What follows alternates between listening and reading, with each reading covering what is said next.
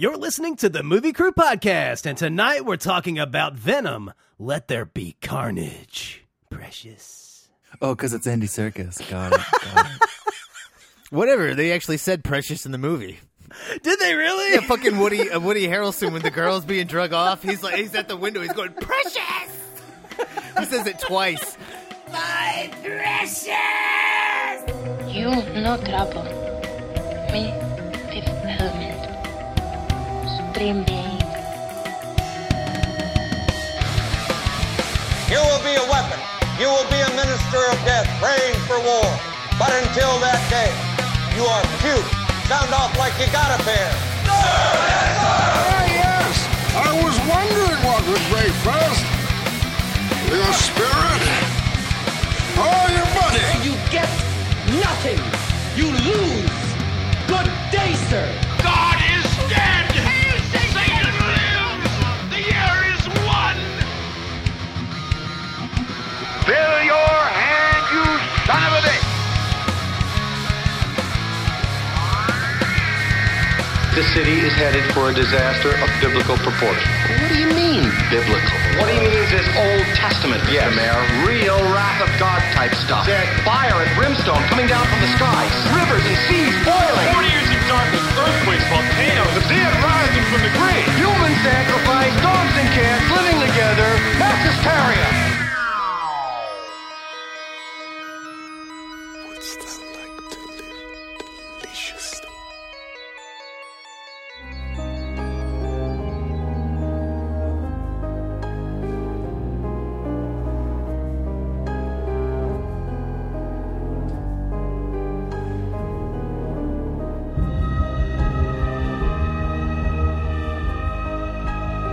Welcome to the podcast. We are your hosts. I'm editor Brian Elkins. With me here tonight, cinematographer Jared Callen.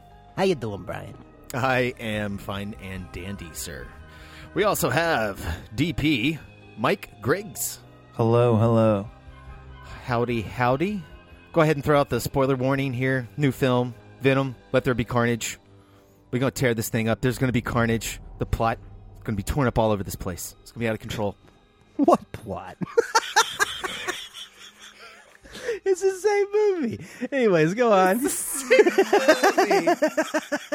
it the same movie? Not really. I mean, yeah. It felt very familiar, which was cool. They didn't change it too much. It felt the same world, just a little goofier. A little goofier? Yeah, just a little bit. Just a little. Just we're driving Just across a little the bit Golden more like a Gate, circus. and we're going to pick up a fucking truck and just throw it off the Golden Gate Bridge, and then cut to a wide shot of said truck falling off the Golden Gate Bridge. To be fair, that's just a little Carnage. goofier. I fucking loved that whole setup. I just want to say for the record, but like a little goofier is a subtle word to describe it. I'm wishing that it wasn't PG-13 so we could actually see Carnage be fucking Carnage. Yeah, I didn't feel it so much in the first one. This one, you really feel the PG-13-ness. Yeah. Because they push the darkness and they push the serial killer creepy factor, but it just, there's not enough. It's too PG-13. He felt constrained. Constrained. You're not allowing Woody to go to go full hard. He you know jumped what I'm saying? up onto a fucking Hold on. counter in a gas station and kicked a dude in the face, and we didn't see any of it actually happening. All we saw was his feet on the counter.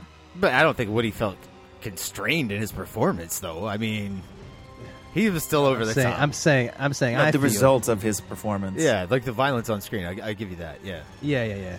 No, 'cause both these motherfuckers are all. They're hamming this thing up all over the place. They're having themselves Absolutely. a good old time. Woody's got a great wig in this. When he stops and fixes the wig to make sure it's all still going forward, like, okay, come on, we get it, it's hair, got it, cool, okay. Were they de-aging him here? No, I don't think so. No, Because I don't think they're totally lying about how old he is. He's like a kid in 96, and then Oh yeah, like that motherfucker would be my age. I'm like, what? I don't look like no fucking 60-year-old man. Fuck you. Fucking movie. he had already been on Cheers, got married on in Cheers. 96, yeah, for sure. Yeah. Like, Hey, wait, this math. he had a receding hairline in 96, yo. That's accurate, yeah. But which I had a little trouble with that, like going like, wow, man, they just wanted to match him to Naomi Harris. That's all. How old is she supposed to be? I mean, yeah, they could have kept their ages different, like from the get-go. Like they didn't. Yeah, but no. Well, I mean, they could have, but the whole crux of their meeting thing was the fact that they were in whatever that weird ass kids' home thing was at the same time as teenagers. Well, it's actually Professor X's like a school for gifted students. It was, that's no, actually it where wasn't. they were being kept. Come on, man, that's what's happening, No, and then they ended up having to. What is it called? Saint Estes or something like that. Saint Estes. Yep. Yeah. It's a cover, man. Oh, obviously. Oh, a terrible cover of a. I mean, I did like the fact that they used the word mutant. Like, if we're gonna get real nerdy that's about what I'm it, saying. Yeah, That's she's what I'm like, my saying. mutation has whatever, and that's that. Yeah, but to be fair, that it's all a mutation. Spider-Man, like you get to, taking it back since this is Sony, Spider-Man just shoots shit out of his fucking he didn't have to have any like gadgets. It's a mutation. Yeah. So there already are mutants in this world. Oh wait, the Sony Spider-Man cinematic universe. Isn't he back to mechanical web shooters? Yeah, yes, yeah. Yes, but I'm talking about OG. Like, didn't Sony make the first ones? Yeah, talking about the same. They've made all of them. Yeah. They've always had. That's them. what Tobey Maguire. Yeah. Sony's always had Spider-Man. Yeah. All right. Well, it's what I'm saying. It's canon for there to already be mutants because Tobey Maguire was a fucking mutant. But they could never say the word specifically. Yeah, the word mutant was part of Fox's property for the X-Men series, and that's why it hasn't entered into the MCU canon. So the X-Men series just straight up owns the word mutant. Well, no, Disney does now. Marvel. Yes, they have Marvel owns everything. Acquired the rights. Oh, yeah. so you're saying the only reason that they're even allowed to even use that word is because they own it now? Not the word itself, but the context of what a mutant is from the comic books in that sense. That's so weird. Yeah, and Sony's partnered with Marvel, so yeah. I mean, it doesn't matter now. It's the way the intellectual property rights happen for the application of the terminology. So are we about to see a cross-pollination here? Well, based on the fucking end scene, the mid-credit scene at the end, I damn well think so. Oh, yeah. Oh, did you watch the spoiler? Oh, my God, bro. Fucking Spider-Man showed up, dude. Did you miss it? Okay. What? Oh, my God. You didn't see the credit scene? This is like the third time where they're in the hotel room, and Venom is talking like, okay. I thought you meant Spider-Man shows up. He shows up on the screen, and then he goes up and he's like starts making out with the screen. He's like, oh, that kid looks hot. Like he said, like delicious or tasty or something. Like, oh, he looks good. He licks the screen. But I mean, they like switched universes somehow. Like that was pretty interesting. Like he was, yeah, that was weird. Like, yeah, it was. Well, did you see the trailer for the new Spider-Man movie? Did you see the new trailer? I had not previously seen the trailer for this, and I walked in just in time to see the trailer for that Spider-Man movie, and I was like, fuck, well, I guess I'm finally watching the damn trailer. So much for my full media blackout. And then the fucking end credit scene, I was like, if I had not watched the trailer before this, it would not have made sense. If I had done my normal, like, close my eyes, plug my ears, and try to hum through the thing so I don't actually experience the trailer that I want to see this new movie for, it would not have made sense. So it good on them for it's Spider-Man. You're like, oh, time to take a piss. I'll be right back. I mean, legitimately, that's what I do. Oh, you got to stay and watch all the trailers. That way you can watch that Last Night at Soho trailer just one more time because it's cut so fucking well. God, I didn't get that trailer really well. Oh, did you not get that trailer? I watched this in IMAX, and holy shit, guys! When the fuck did expensive? When did IMAX become $20? What, dude? It's been that like way. 5 years ago at least. Well, I guess. Well, to be fair, most of the time I go, you buy my ticket, but I apologize. To say, I owe you multiple 6-packs of beer. I love how every time Brian talks about like, what are you going to go to the theater and spend $10? Like, motherfucker, you have not spent $10 at a movie theater in like 10 years. That you got shit like is 12 14 kids, and you take care of us too. Like, like I go on the cheap Tuesdays and it's still $8. Like, what are you talking about? Well, it was supposed to be $5. They had $5 Tuesday forever. It's gone up to $6.88 now. Yeah, it's $6 plus Fandango for being able to pick your seat beforehand and.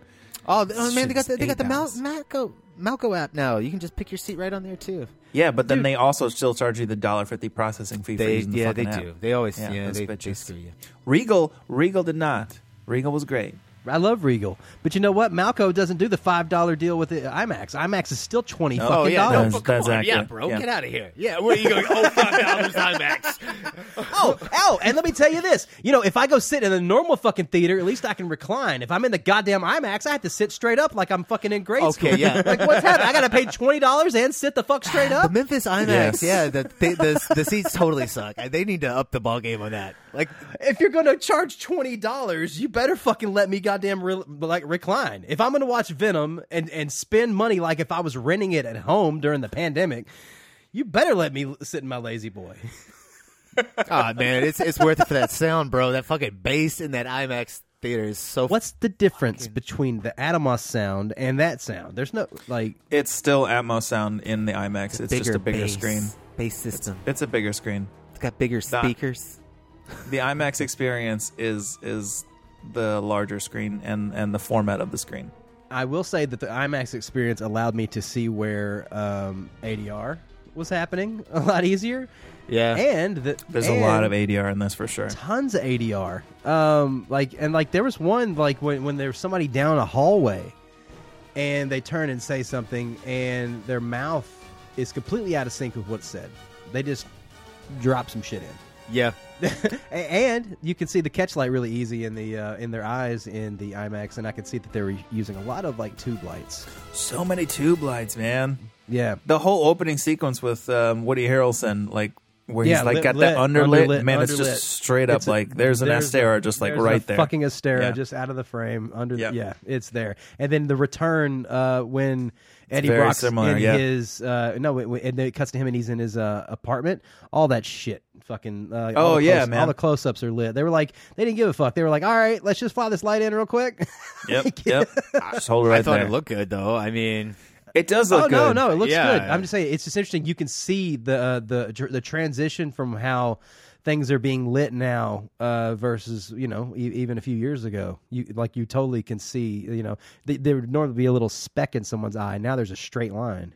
I kind of like it, honestly. Seeing it's really interesting to start paying attention to some of those, how do different DPs use their catchlight. Some guys will do an interesting ring light. Some people will be a little tiny square. I think the tube light looks interesting, especially if you put it in the right spot. So where the line goes can be. I don't know. I think it's really interesting. I've shot too many music videos, Griggs. It doesn't work for me. It looks cool, but you're over it. You're over it. That's totally fair. You've used it to the point where you're fine with it, which is fair. And that's what happened when fluorescence first came out in the first place. Now we're just doing LED fluorescence. Yeah, I'm going for perfect circles now. I've got a new softbox dome, so we can actually do Oh my circles. God, bro! What? There's fucking lighting nerd. Gonna get perfect circles in the eyes. Look. What's the best thing than anime? Right when they're about to have their orgasm and their eyes are all glittering, the catch lights are perfect circles, and that's what I'm trying to capture. Wow, tentacles with perfect circles. It's very, very specific. And I also know exactly what you're talking about too.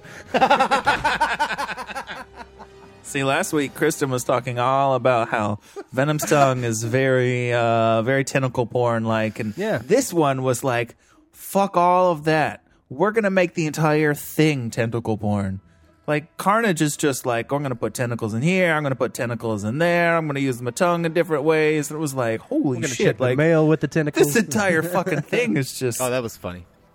No, I love his arm going down, and he's just he's just doing his thing. He just doesn't even care. Yeah, I liked all the tentacle stuff. I really liked the one cop that gets the tongue stuck down his throat, and who knows what happens to him. Yeah. I thought that was pretty rough for a PG-13. I give him balls for putting that in the movie. And yeah, they pushed the PG-13 a lot. I missed it being an R rating in a lot of ways, but I definitely was I'm glad I didn't take my kids to see this because they are not old enough yet. Goodness. I was surprised. There were a lot of kids in the theater when I was there, and I felt it was oh, this is a little edgy. Even the language, I was this is a little edgy for some of the kids here. Oh man, what was it? Cletus Cassidy's going on this whole big soapbox thing at the end where he's like, nobody cared about me. I just wanted to be your friend, Eddie. And Venom just like, well, fuck that guy. And bites his head off and just like, holy crap. Well, he told him he could eat him. He's like, Yeah, he he could did. eat everybody. Promised. And he never got the chick. She's still under that bell. You can Is just, she? I was going to ask. You think she's still alive? bro. She has to be. She basically, what he didn't realize is that bell was basically like a serving dish. All he had to do is lift it up, and she was there. Like it was ready. Maybe that's how the next one opens. Is he's like, "Ha, and for dessert," and he like opens it up and like chomps down on her. I thought it was kind of crazy they actually killed Carnage. I thought eventually. I mean, that's like the biggest adversary that Venom has. Well, like you keep him around for like a sequel somewhere, right? Well, can't Carnage? I mean, like, all right. So let's talk about this. It's kind of easy to create. How is it a completely separate symbiote if it came from Venom?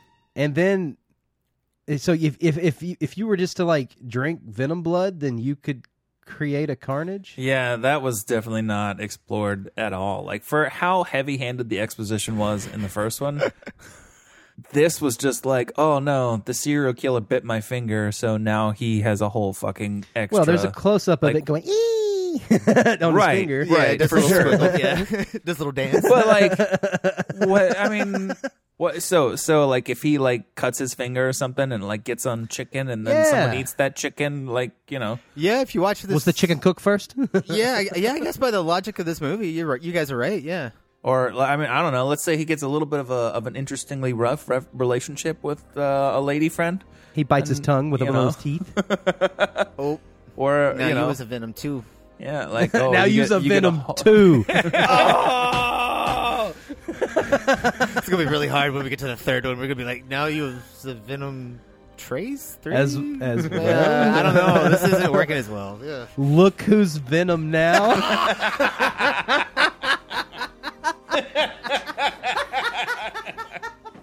He found it. We were looking for it. Jared found it. Way to go. What an asshole. So proud of you right now.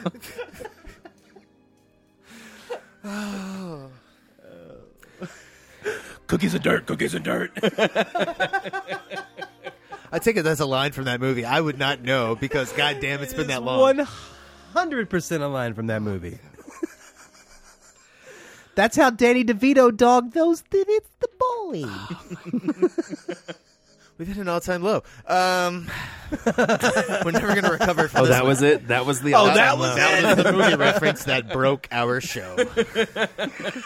I guarantee you, there are listeners that are going, fuck yeah. I love that movie. You think so? I'm here for it. 100%. If you want us to do Look Who's Talking Now, Do not let Don't. Jared know. the entire Look Who's Talking trilogy, Oh my god. let us know. No, absolutely not. You're going to make me choke. Just go on our go on one of our social media pages and type in Talking Yes. Hashtag Talking Yes. Jared, you better not make that a thing. But yeah, I don't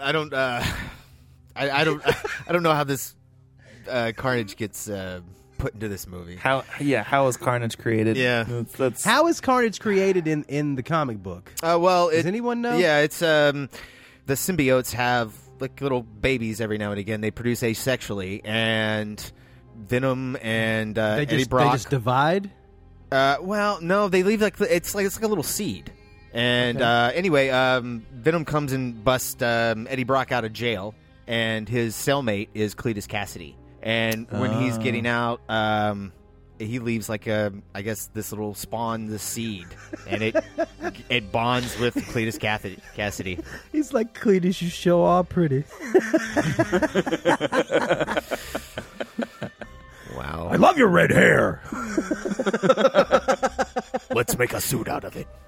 Can we keep him? But yeah, they even dropped that father line. That's a funny joke. yeah. though. He says it like twice. Love that joke. Not you, father. Time to eat you, father. He's like, oh! He's like, no, not you, father. You, father. That was great. But it's also like, oh, okay, yeah, but that's the first time that's even kind of brought up. I was with a super lame crowd because I like laughed out loud multiple times, and everybody else was just kind of like just sitting there quiet. Oh, really? Yeah, I was like, man. "You suck, Yeah. man." I mean, what's happening in here right now? Oh man, I'm sorry. My crowd was quite enthused. Really? Damn. Yeah. Man. I was like, Yeah. man, like everybody's asleep in here or something. I don't know. I was a little bit confused. Feels like a strong word, but like the same amount of care that they gave to explaining why and how Carnage was created, they gave to this whole like death throwdown fight between Venom and Carnage, where he's like, well, only one of us can live. Like, at what point did this just become Highlander? Like, what's going on here? Like, There can only be one. God damn you, baby. By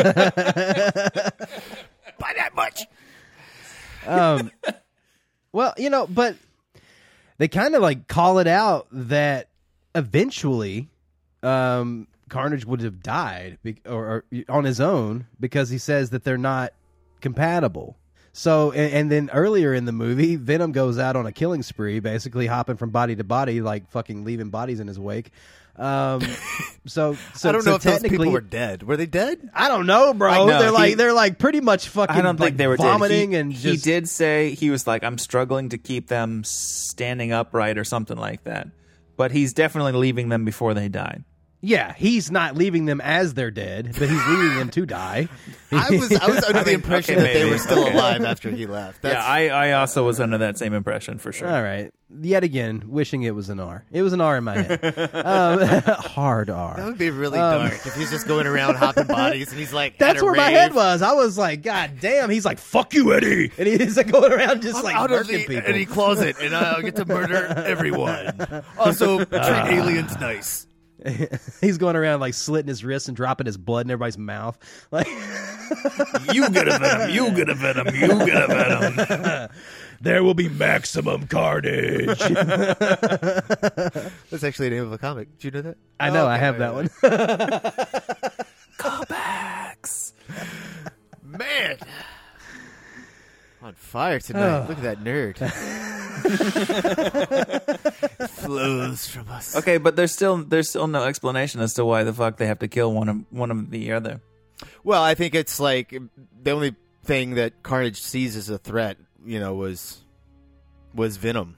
Just kind of like that's what kind of fucks up, I guess, kind of like at the end. And it's handled really poorly. That whole Shriek can yell and it hurts the symbiotes. Yeah. And then Carnage What do gets you really mean? Like, pissed. that plays. I know They set that up. No, I think that part plays well, but like how Carnage dislikes it, and then how Cletus. Shut her up. Yeah, it's like their whole interaction is really weird, and then it's really bizarre. Even at the end, like she's getting ready to kill a cop, and then Carnage is coming up with Michelle Williams, and Shriek's like, "Oh, that's too far. You can't let him do that." And it's like, what the fuck are you talking about? I just saw you murder like a shit ton of people, and now And he's a fucking serial killer. yeah, right. It's just I don't know. There's some confusing things. I had to go see this twice because I got lost at the end. Yeah, well, like, what was that's too far because, like, oh, now Carnage is, like, putting his, like, webbing shit all over the church cathedral thing. Like, what the hell was too far? Like, oh, you're climbing up to kill her? No, that's too much. King Kong No. moment.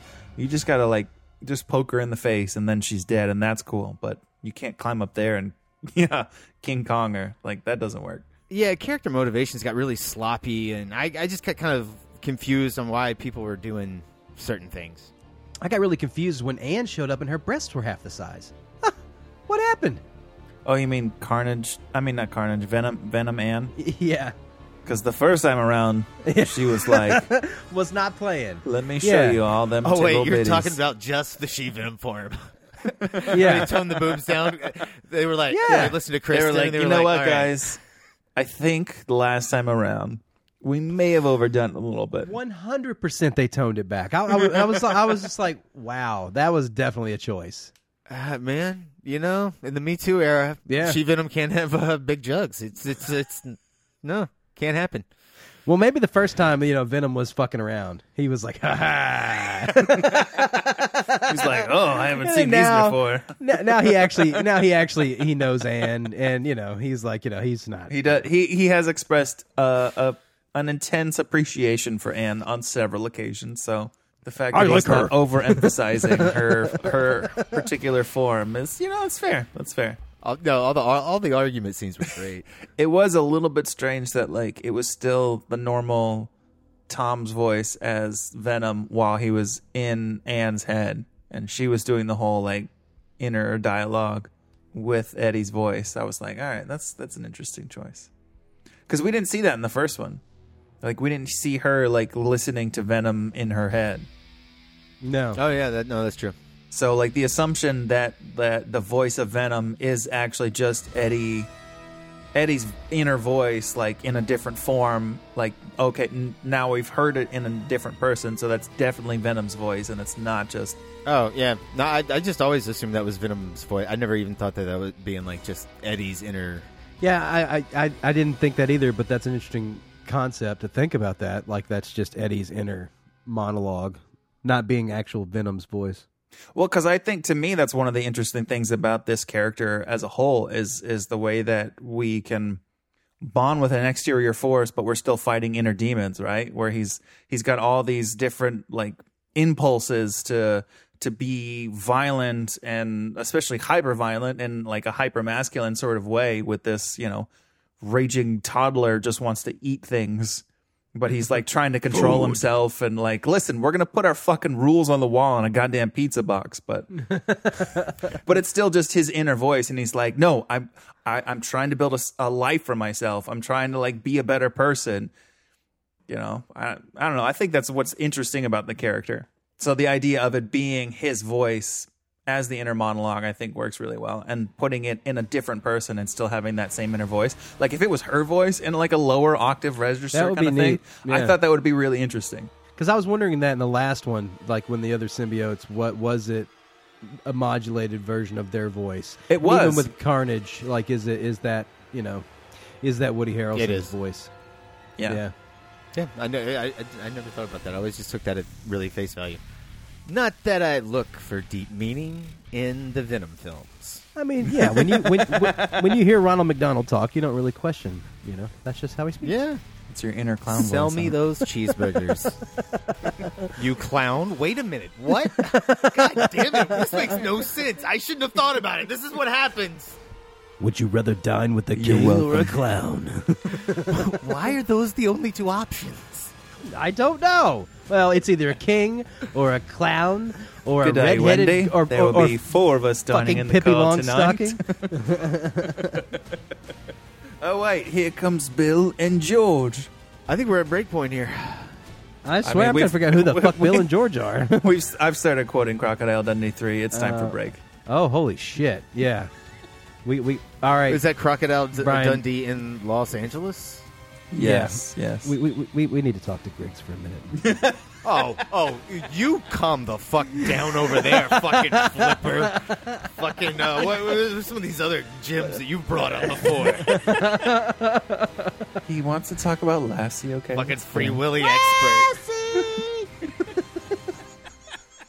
Hey guys, hold up. I gotta finish this Look Who Talking Now quote, okay? Yeah. That was the line. Crocodile Dundee is what doesn't work for you.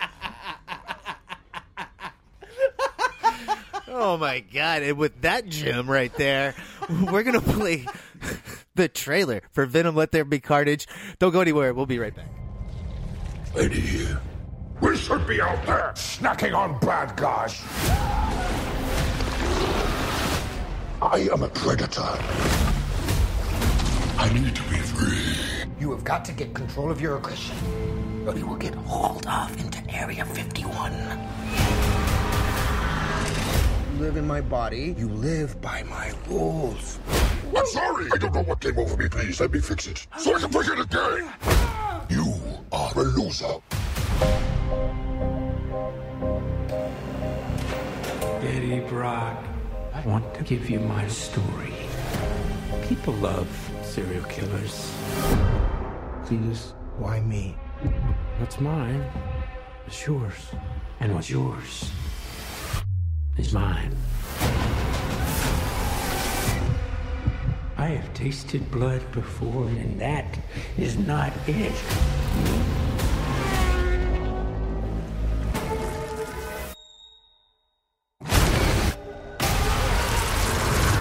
All I ever wanted in this world is carnage.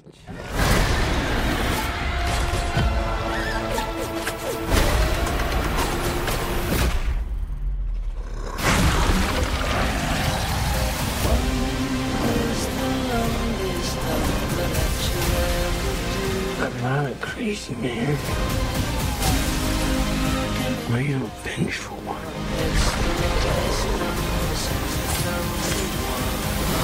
Oh, shit! Whoa, where you going? That is a red one! You need to come out right now.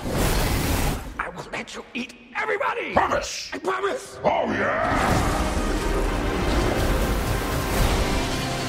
Betty, you feel like home to me. Like family.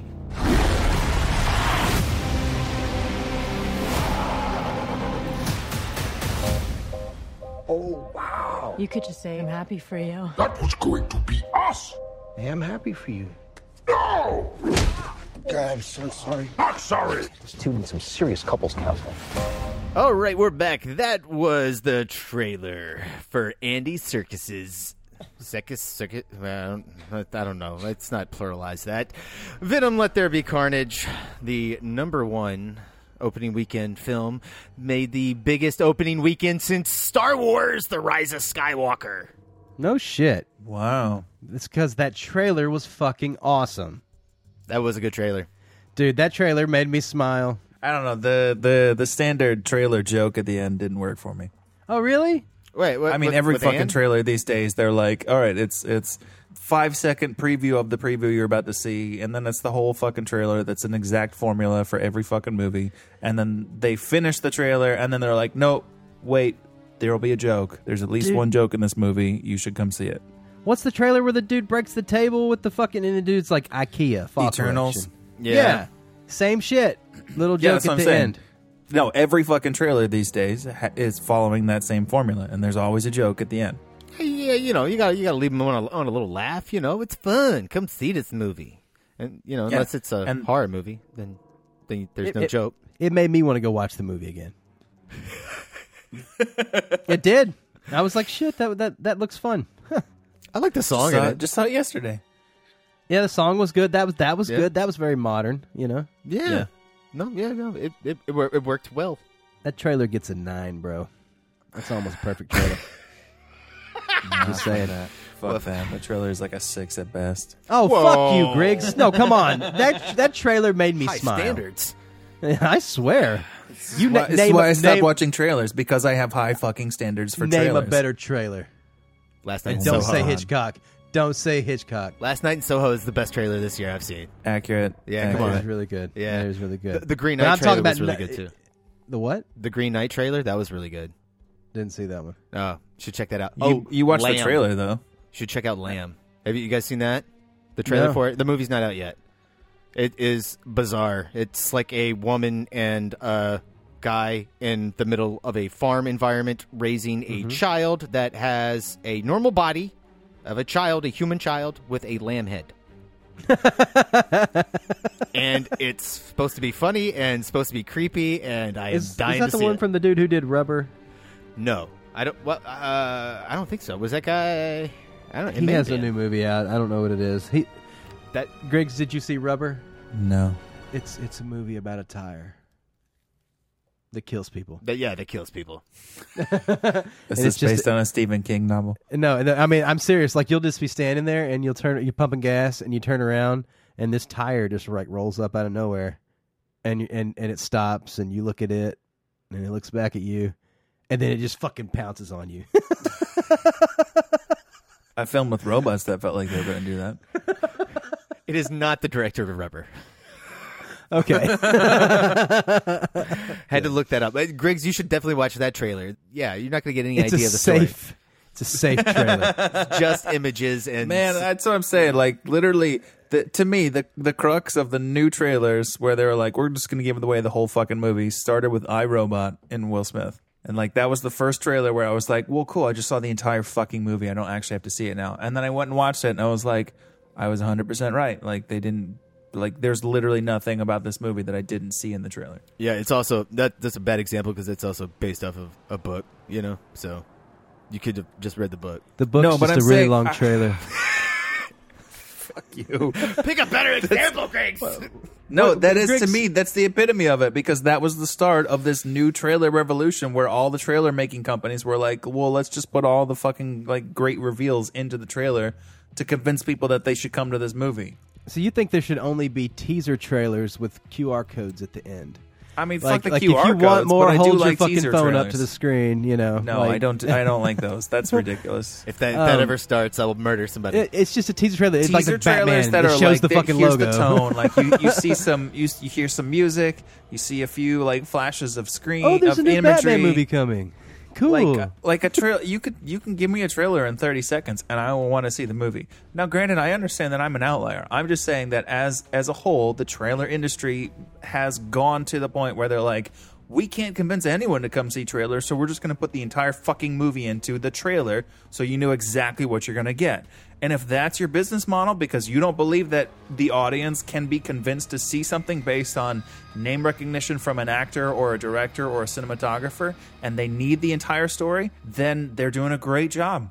I personally completely disagree with that as a concept, so I don't like trailers these days. I was talking to a guy earlier tonight, and he was talking, who actually listens to the podcast, and he was talking about how, because I was talking about how we're going to do Venom, and I was like, but I don't want to ruin it for you. He's like, well, it doesn't matter. Like, you know, sometimes if I know something's coming, that when it comes, then I enjoy it more. Yeah, so it's like, here's that thing. Here's that thing that I've been here's looking when that's forward. finally happening.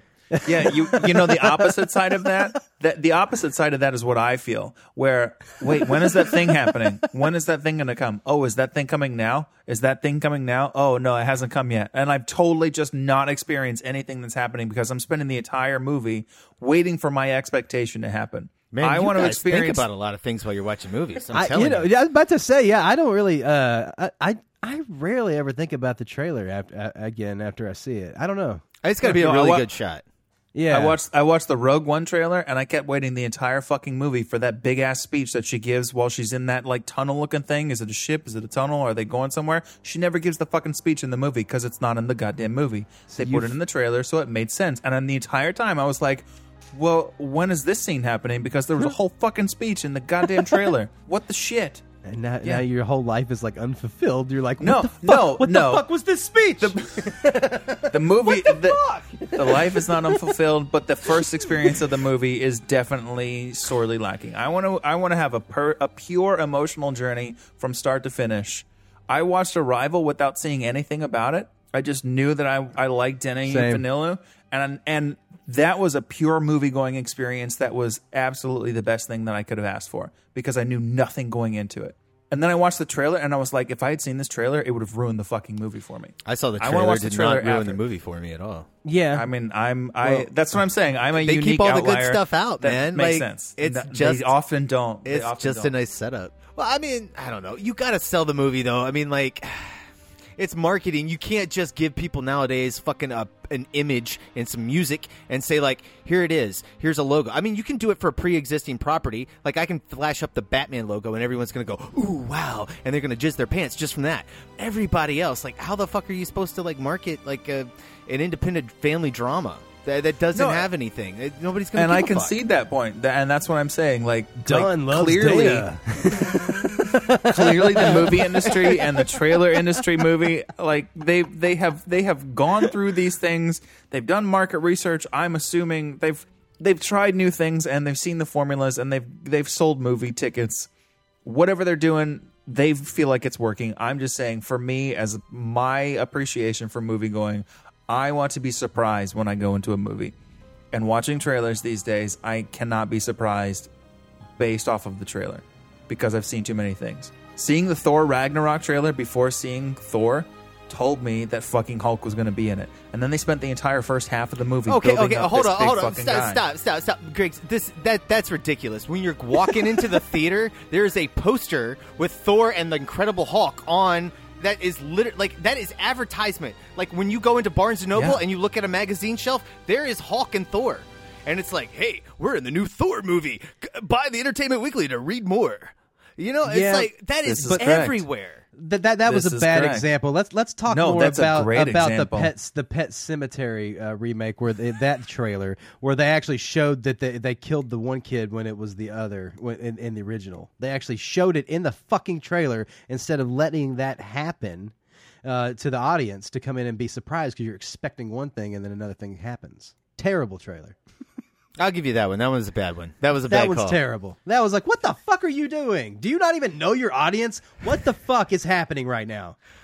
That's a Brianism. No, sorry. What the fuck are you talking about here? Get the fuck out of my face. What are we talking about here? That is some bullshit. All right, They should get the fuck out of your face, Jared. You're right. When you're right, you're right. Like, what even are they talking about? Am I right? Come on, fuck these guys. Fucking assholes over here. Yeah, fuck that movie. I'm sorry. I enjoyed the movie, but yeah, you're right. The trailer was... I don't know. It's a 4. Tangential rants. Did you rewatch it? I've tried it again. It was bad. I don't know. That cat looks like shit. I'm sorry. Thank you for letting me know that I should continue to avoid it. All right, anyways. Tangential rants aside, that was a pretty good trailer. That was a good trailer. That was a long fucking talk about a trailer.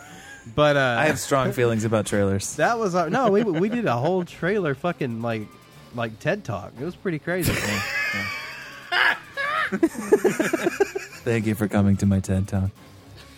Oh my god, man. Yeah. I did like Dr. Dan in this again. He was pretty fantastic. He had some great little moments, including pouring fucking gasoline and fire onto Carnage. He happened to have a fucking blowtorch. I was like, you prepared for this, dude. Like, you stopped and went and get it. Like, and he was just like, I'm just going to stand up here. And he was like, yeah, there's fire. Yeah. Fire and sound. Yeah, man. Minus the sound. I can't be very loud, but I do have a blowtorch for some reason. He had a dab rig or something in his truck. I don't know what the hell. He happened to have a blowtorch. And an extra thing of gasoline just laying around. You know, it happens. That's ballsy, man. I don't know if you can like actually hold a blowtorch out and pour gasoline from your left hand and over it your seems right like hand it would go and up not as well, like, and not just go down with the gasoline as it's falling. Like, yeah, there's some movie physics there. Sure. Yeah, for sure. I bet the actor's like, okay, so you want me to do what now? I just see here in the script that it says that I poured lit gasoline down on Carnage, and I think that's really cool. But how are you doing that? So it's water in the gas tank, and then you're going to have an actual blowtorch, and then we're going to make the water turn into fire in post-production. We promise it's actually water. I thought that was the weakest special effect in the whole thing. Like, they're in that church. Some of those backgrounds looked absolutely... The stained glass window in the centerpiece, the big circular one. You didn't like that moment? Yeah. Well, it's just when it's in the background of shots. I didn't even like it when it's in that big trailer shot when like Venom throws him across the room and he stops himself and then he gets both of his arms into like blades or does something like that. And I don't know. It was okay there, but that church, man, you could tell that a lot of that was green screen. It did feel very much like, all right, cool. It's time for the digital set. Like, they were filling in holes, for sure. Yeah, definitely low res. You know, we were playing that with like really bad fucking. Well, it was fast action and like there was a lot of cuts. They got the characters right, so that's what's important. The characters looked fucking amazing in this. Like the Venom in the first movie looked pretty good. Like it looked really good for a lot of things. Venom in this movie, I was like, holy shit, like, what is this practical effect? Like, how do they build this mask where, like, you have his fucking teeth coming out and he's crying all the time? And, man, it just looks so good. Yeah, they kept the budget. It was pretty much the same It was like it's the first movie. I think it was like $2 million more. It was 110, is what Variety reported. Wow. The only thing I can chalk it up to is this movie's runtime is shorter. So that's where they save some money on. It is a little bit shorter, like 5 minutes or something like that. Yeah. Like 7. And it's missing all those end things. Well, I think the first one with all those like extra credit sequences is like it's around 150. And this one was like right around 90 minutes. I think 137, including the whole end credit sequence or whatever. Yeah. Yeah, it just feels like there's a lot of stuff that was cut out of this movie. Because even when you're watching the trailer and you got that line where he's like, "Oh shit, that's a red one," and it's like, what does that mean? We're never. Yeah. He obviously knows. He has that in the. It's in the movie, but that was what I was saying earlier about like I don't understand why they have to have this like final Highlander fight. Like, who cares if it's a red one? Like, what difference does that make? Why does it make you scared? Like, it's a good trailer moment for sure. Like, it's a fantastic trailer moment. There's no impact for us as an audience. Like, why are you scared? We don't obviously understand red what's going ones on. are stronger and crazier. I mean, he's got like knife hands and like octopus tentacle tongues and shit like he's that. like he's always out. He's always got his like little. He's always got his dick hanging out. That is accurate. Yeah. Well, in was it in the comic? Like each generation of the symbiote gets is stronger than the last. See, there's no but that's never explanation or implication whatsoever in this at all. That's what from the that. next movie's for. Oh, okay. Can we talk about the cop, Mulligan? I'll give you another one on that. All right. So that character, Jared felt that character's in the comics. That character becomes another symbiote named Toxin. Wait, what? The son of Carnage. Because that was what was up with this whole fucking eyes thing at the end. Okay, see, this is where I have the problem. We've established in the first movie what our eyes look like when we're in possession of a symbiote. If we're possessed by one of those, or they're inhabiting our body, our eyes have that the little flash thing. Yeah, with the little fluid. They do not go blue and solid His blue. His eyes looked like Shriek's eyes. Exactly, and I was like, right? How, like, what the hell did she do to him that now, like, her powers are in him? Like, is she, like, a ghost form or some shit? Like, now she's in this cop or whatever? Exactly what I thought. That was where I went. I didn't know that he was in the comic as a symbiote. That's a whole different thing. Like, I don't know how they're trying to make that happen. Well, they're setting that up, obviously. Yeah, right? to be the third one, but I mean, dude, I had to go back and rewatch this again. I was watching the infight very closely because I was like, when did he get infected? When did somebody like pass something on to him? And they never nothing. show it. Yeah, there's nothing. It happens off screen. I guess that's just so weak, man. If you're gonna put that character in the movie and have him like his eyes flash blue and he goes monsters, like fucking. Give me something more than that. Like at least, well, like that's the something before we get to learn next. No, time. I want to seem like he got.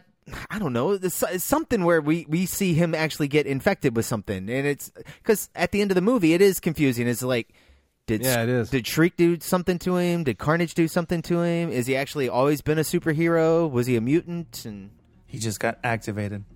He was triggered. So triggered.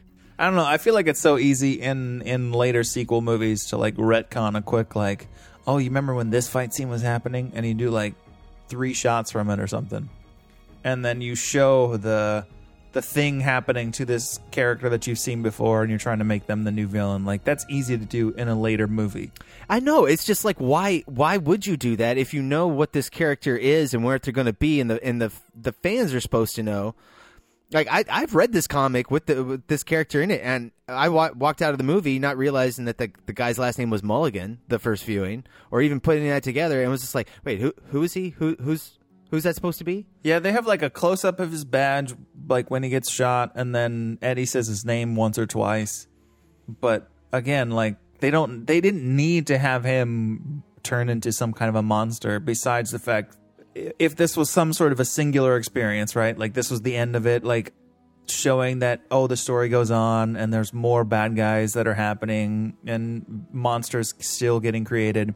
Flash's eyes do something, but it was so confusing and we don't know why he's changed or how he's changed. I definitely thought it was Shriek that somehow is like maybe in his body or something stupid now.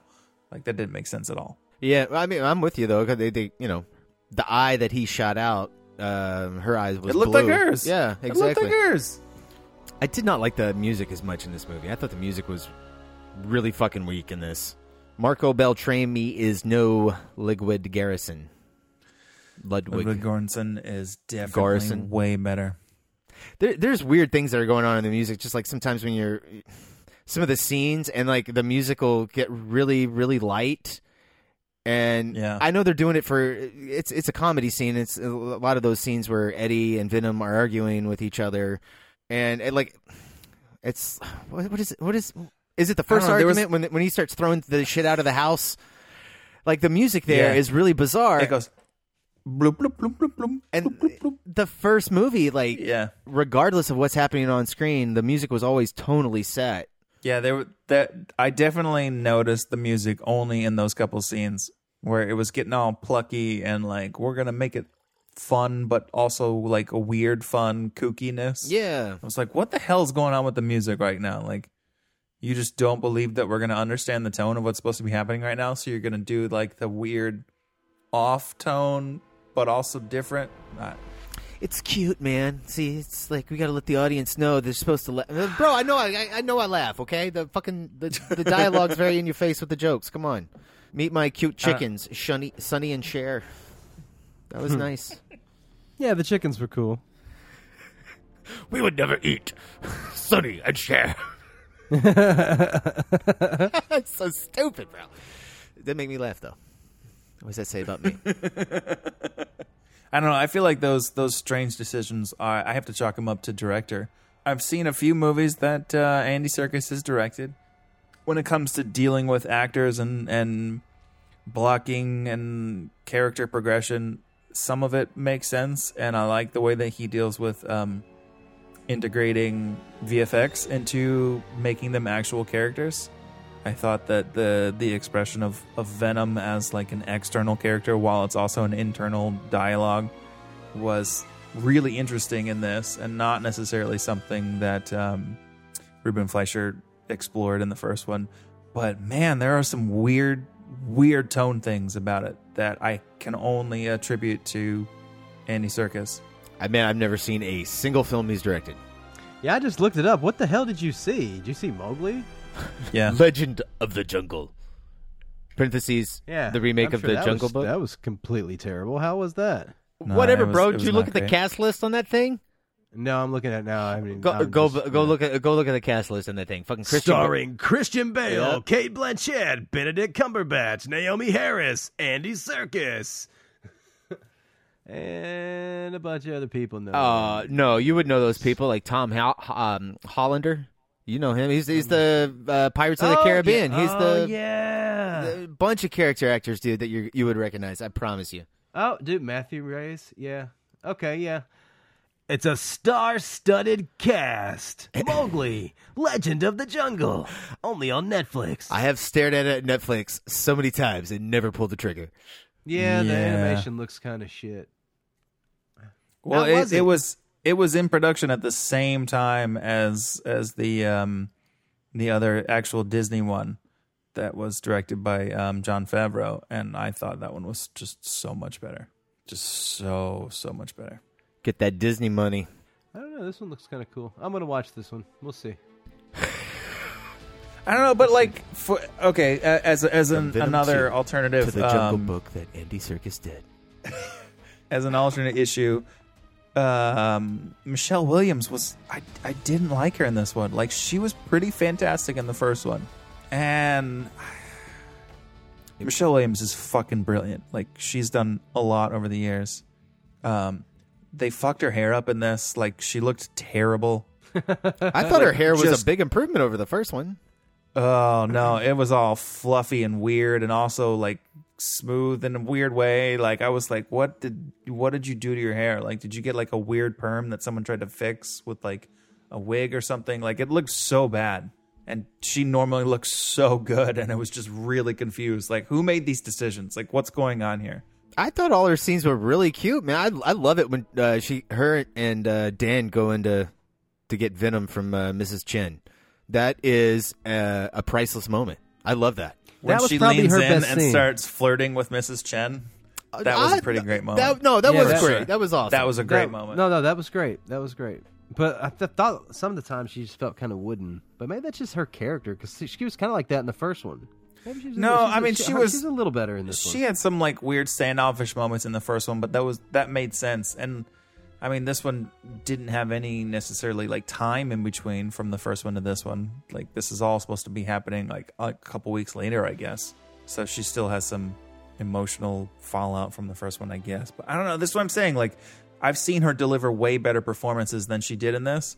And I have to attribute that to directorial decisions. Or just getting that paycheck. Getting that paycheck, bro. Making that money.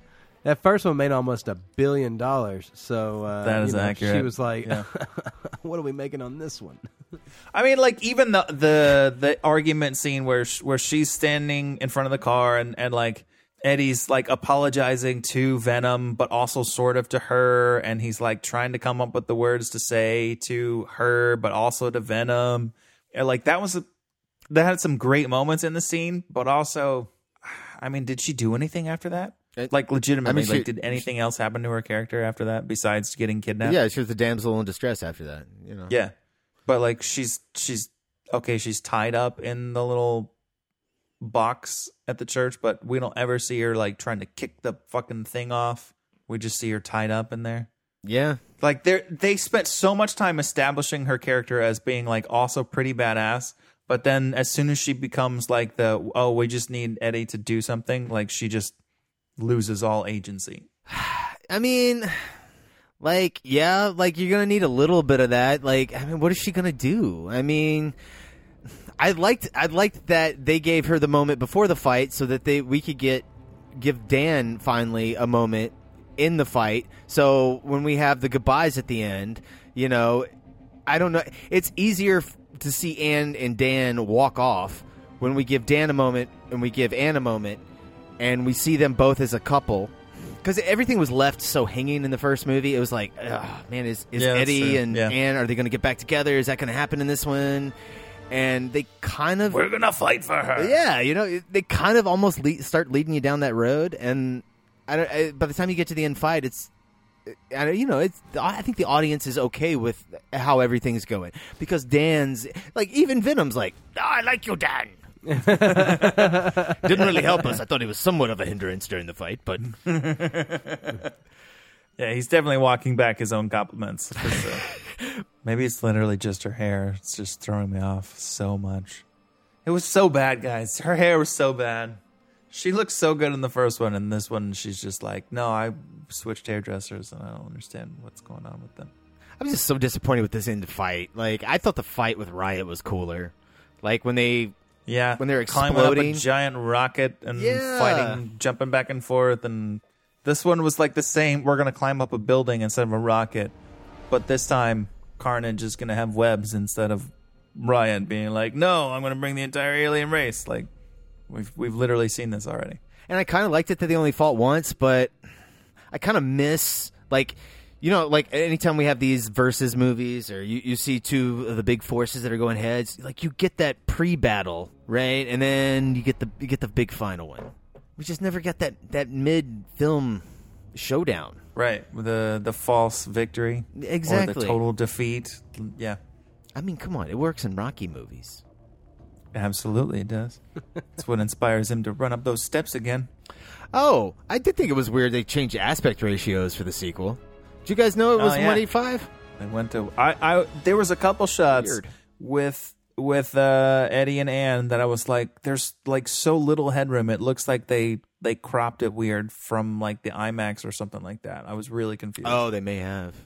Although was this shot with IMAX cameras? I don't think it was. I don't know. Yeah, it was one of the earlier scenes. Probably the hey look, I'm getting married scene.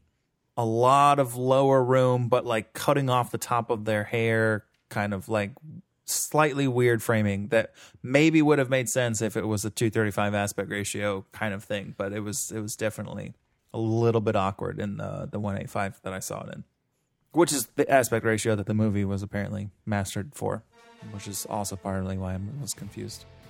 Super like the cinematographer though, Robert Richards. Yeah, dude's a badass. Yeah, he is. Total badass. Yeah, all the shots of San Francisco looked really great. I love watching Eddie drive around on his Ducati. There's some really great, like, I'm going to speed off, and then they kind of do like a whip pan, and then a cut to him going off, popping wheelies and shit. It was pretty fun. Yeah, it is it's a goddamn good looking movie. I got to read a little bit. This is the review from what is this? The San Francisco Chronicle. This review is terrible. Friends don't let friends see Venom. Let there be carnage. It's terrible in a lot of ways. I mean, it's the worst movie Tom Hardy ever made. It's the worst movie Woody Harrelson's ever made. It's the worst movie Michelle Williams ever made. You know it's bad if even Michelle Williams can't make it better. Wow. It's a brutal review, guys. Wow. Really, really brutal. I don't think it's that bad. What's the Rotten Tomatoes? Oh, I didn't... I got it. Currently on the Rotten Tomatoes, Venom, Let There Be Carnage, it's got a 59. Oh, that's higher than the first one? Yeah, audience score of 85. Oh, okay. That's highly respectable. Wow. Critics hate these films. Yeah, because they've seen a lot of comic book movies, and they're just pissed about having to continue watching comic book movies. So, well, Venom got a 30 from the critics and an 81. Oh, an 81. All right, there you go. Wow. 81. And then now the new one has a 59 and an 85. But to be fair, better than according to the critics. That's hilarious. but to be fair, there's still time for that to swing either way because, the more people watch it. That's true. But I don't think it'll change much. I mean, but by those metrics, then it's like, it's respectively kind of the same, but a little bit better. So maybe what happened was the initial shock of people watching it, like the critics, but then now that they've had a chance to live with it a little bit and maybe seen it multiple times, or you kind of read other people's reviews that kind of like so they were like saw the second one like, it's not that bad, but it's still a fucking Venom movie. It's still just tentacle porn in space, or from space, I guess. Whatever. Shut up. It's tentacles, right? And porn. That's the important keywords. That's the most important part. But on IMDb, they give it a 6.6. That's pretty close to what the first one was, I think, too. Yeah. It was like 6.5, I think. They're about the same. Similar levels of appreciation. I like that. I think I like the first one better. Maybe I've just lived with it longer, but no, I think I like the first one better. It's the aspect ratio. Do you think this one's better? I think this is a really fun follow-up, for sure. But as a standalone movie, like if I was just to pick one as a singular entity, the first one is way better. Yeah. There's more character progression. There's more things happening in terms of overall plot changing. There's more stakes. This one goes through to a lot of lengths to like humanize the serial killer for the sake of having a villain that's not just, two-dimensional or has only a singular vision of carnage. What were they trying to do with that? Man, I don't know. Like I was talking to someone today about it, and they were saying that it seems like there's just no backstory to Carnage. And I was like, well, they spend essentially half the movie with Eddie going and trying to be a reporter and do detective work, figuring out what happened to Cletus Cassidy and what's going on in his life. And he's like, yeah, but that's Cletus Cassidy. That's not Carnage. There's no exposition about who Carnage is, what Carnage wants, what Carnage is trying to do. And I was like, all right, that's a fair point, because they don't ever achieve symbiosis. And it's just this entity that wants to destroy everything, which also happens to coincide with what Cletus Cassidy wants. But it's because he was abusive, though, man. Right. Couldn't you have just found out and told everyone that my grandma abused me and that's why I killed her? I didn't like that animation sequence either. When he was...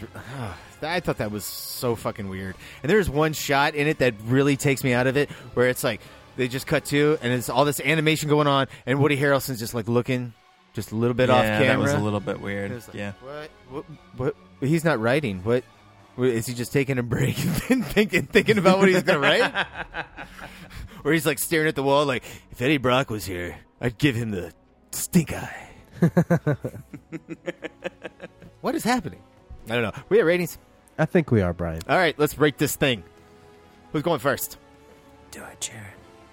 Well, I was just sitting here, I've been going to these critic reviews for Venom. This sequel is a violent yet sloppy yet entertaining battle through couples counseling for Tom Hardy's Eddie and his symbiote. That was some of the best stuff in the movie. See, I think people just think they don't know what this movie is. Like they don't. It's a fucking comic book movie. It's supposed to be stupid. It's supposed to be fun. It's not serious, and it's not perfect, but it was totally fun, and it wasn't too long. I totally. I went and watched this movie after doing a 12-hour shift and being up at 5 a.m. and I still it held my attention the entire time. I actually thought it was a really fun ride.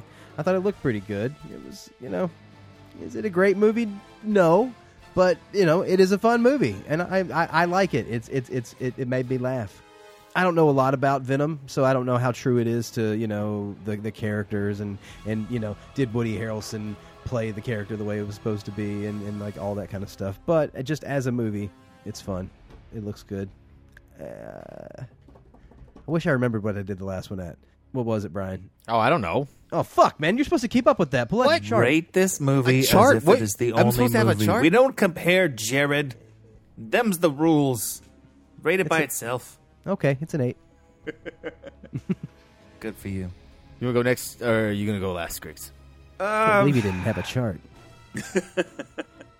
All right, I really enjoyed the first movie. I thought it was I won't go into that. This was... What did you rate the first movie? I would give the first one an 8.5. Oh, okay. There's a lot to love about it, even though there are some issues. Bless you. There's too many hey, let me show you this character while this other person is doing this random thing that wouldn't happen at the same time, but whatever. Convenient bullshit in the first one are most of my problems with it. This one, I don't know, there's some really fun character moments with Cletus and him trying to get Carnage, and I've definitely, as a villain goes, I feel his drive, and I always know what Cletus wants as a character. And for the most part, I have to say that I kind of know what Eddie and Venom want too as characters. Like their motivations are pretty well laid out. I do really love all the scenes in Eddie's apartment where they're kind of couples fighting amongst themselves. Like the whole Venom making breakfast scene while Eddie's kind of freaking out about what's going on and just not even paying attention to this shitty roommate that's totally fucking up his place. I loved that whole sequence. I thought it was just fantastic. And then when Venom finally is like, here's breakfast, and he's just like, the fuck am I supposed to do with this? The humor in this, when it lands, it's really fucking fun. I kind of I don't know how I feel about Anne as a character beyond my issues with her costuming and hair. I thought she was mostly fine. Her best line in the entire movie was 80 yard, and that was after she finished getting Eddie back to Venom, and she's getting back in the car, and there's this weird voiceover line where she's like, no, that was actually pretty fun, when she's talking about having Venom as part of her. Because as she's getting in the car, she's like, oh, I don't ever want to do that again, but then they 80 yard her being like, but it was pretty fun. Yeah, you're right. That did seem a little weird. I was like, can we just make those decisions while we're shooting the scene? You'd have to add it back in because you don't feel like, all right, that's fine. So those are some of the weird directorial decisions that kind of threw me off a little bit for some of the tone. The ending fight scene was just kind of a mess. For the most part, I know everything is geographically, you can kind of tell. I didn't necessarily lose where characters were in relationship to each other, but all the motivation and drive that we spent the whole movie up until that point building so reasonably well is just kind of lost. There's a few exposition lines that are not explained well enough to understand why they needed to be the exposition that they were. I don't care that they're fighting each other. They just seem to care that they're fighting each other, but we don't ever necessarily understand why it's happening. They spend so much of the movie building up the relationship between the cop and Shriek, and that's not really done anything with. She tries to kill him, but isn't really allowed to, and it's just kind of dismissed in the hullabaloo of two fucking symbiotes fighting. And there were some pretty fantastic shots, and there were like all the stabbing was pretty fucking amazing. All of the action was cool. I wasn't invested because I didn't understand why we needed to care. I'm saying a lot of things to build up to. I think this is pretty solidly fun. I enjoyed watching it in the theater experience with Atmos. I'm gonna give it a 7.5. 7.5. All right. I mean, you're talking about the action scenes at the end. That did remind me of when Carnage is breaking out of prison. There are these prison guards that come up with these pistols and they start shooting at him. I was totally confused. I watched it twice. I still am not 100% sure what happens, but his body opens up and it looks like they're shooting through him. But 100%. But then he's bouncing the bullets back, but we never see the bullets in the frame. And they start falling? They're shooting through him and shooting the guards on the other side of him. Oh, my God. Yeah. What the fuck? That was some terrible-ass coverage. Are you serious? I watched that twice and did not understand that. Yeah. Yeah, no. Because they're on both sides of him, in front and back, and so he's letting them shoot themselves. Shoot each other. Why are the guards even behind him? That doesn't even make any sense. Like, he's busting through the prison like he's going into a straight block. He just left Death fucking Row. He murdered everybody there. How did they get behind him? What's going? This movie and its action scenes, like the action scenes. This is not the first film. Not the first film in the action scenes. The comedy's still here.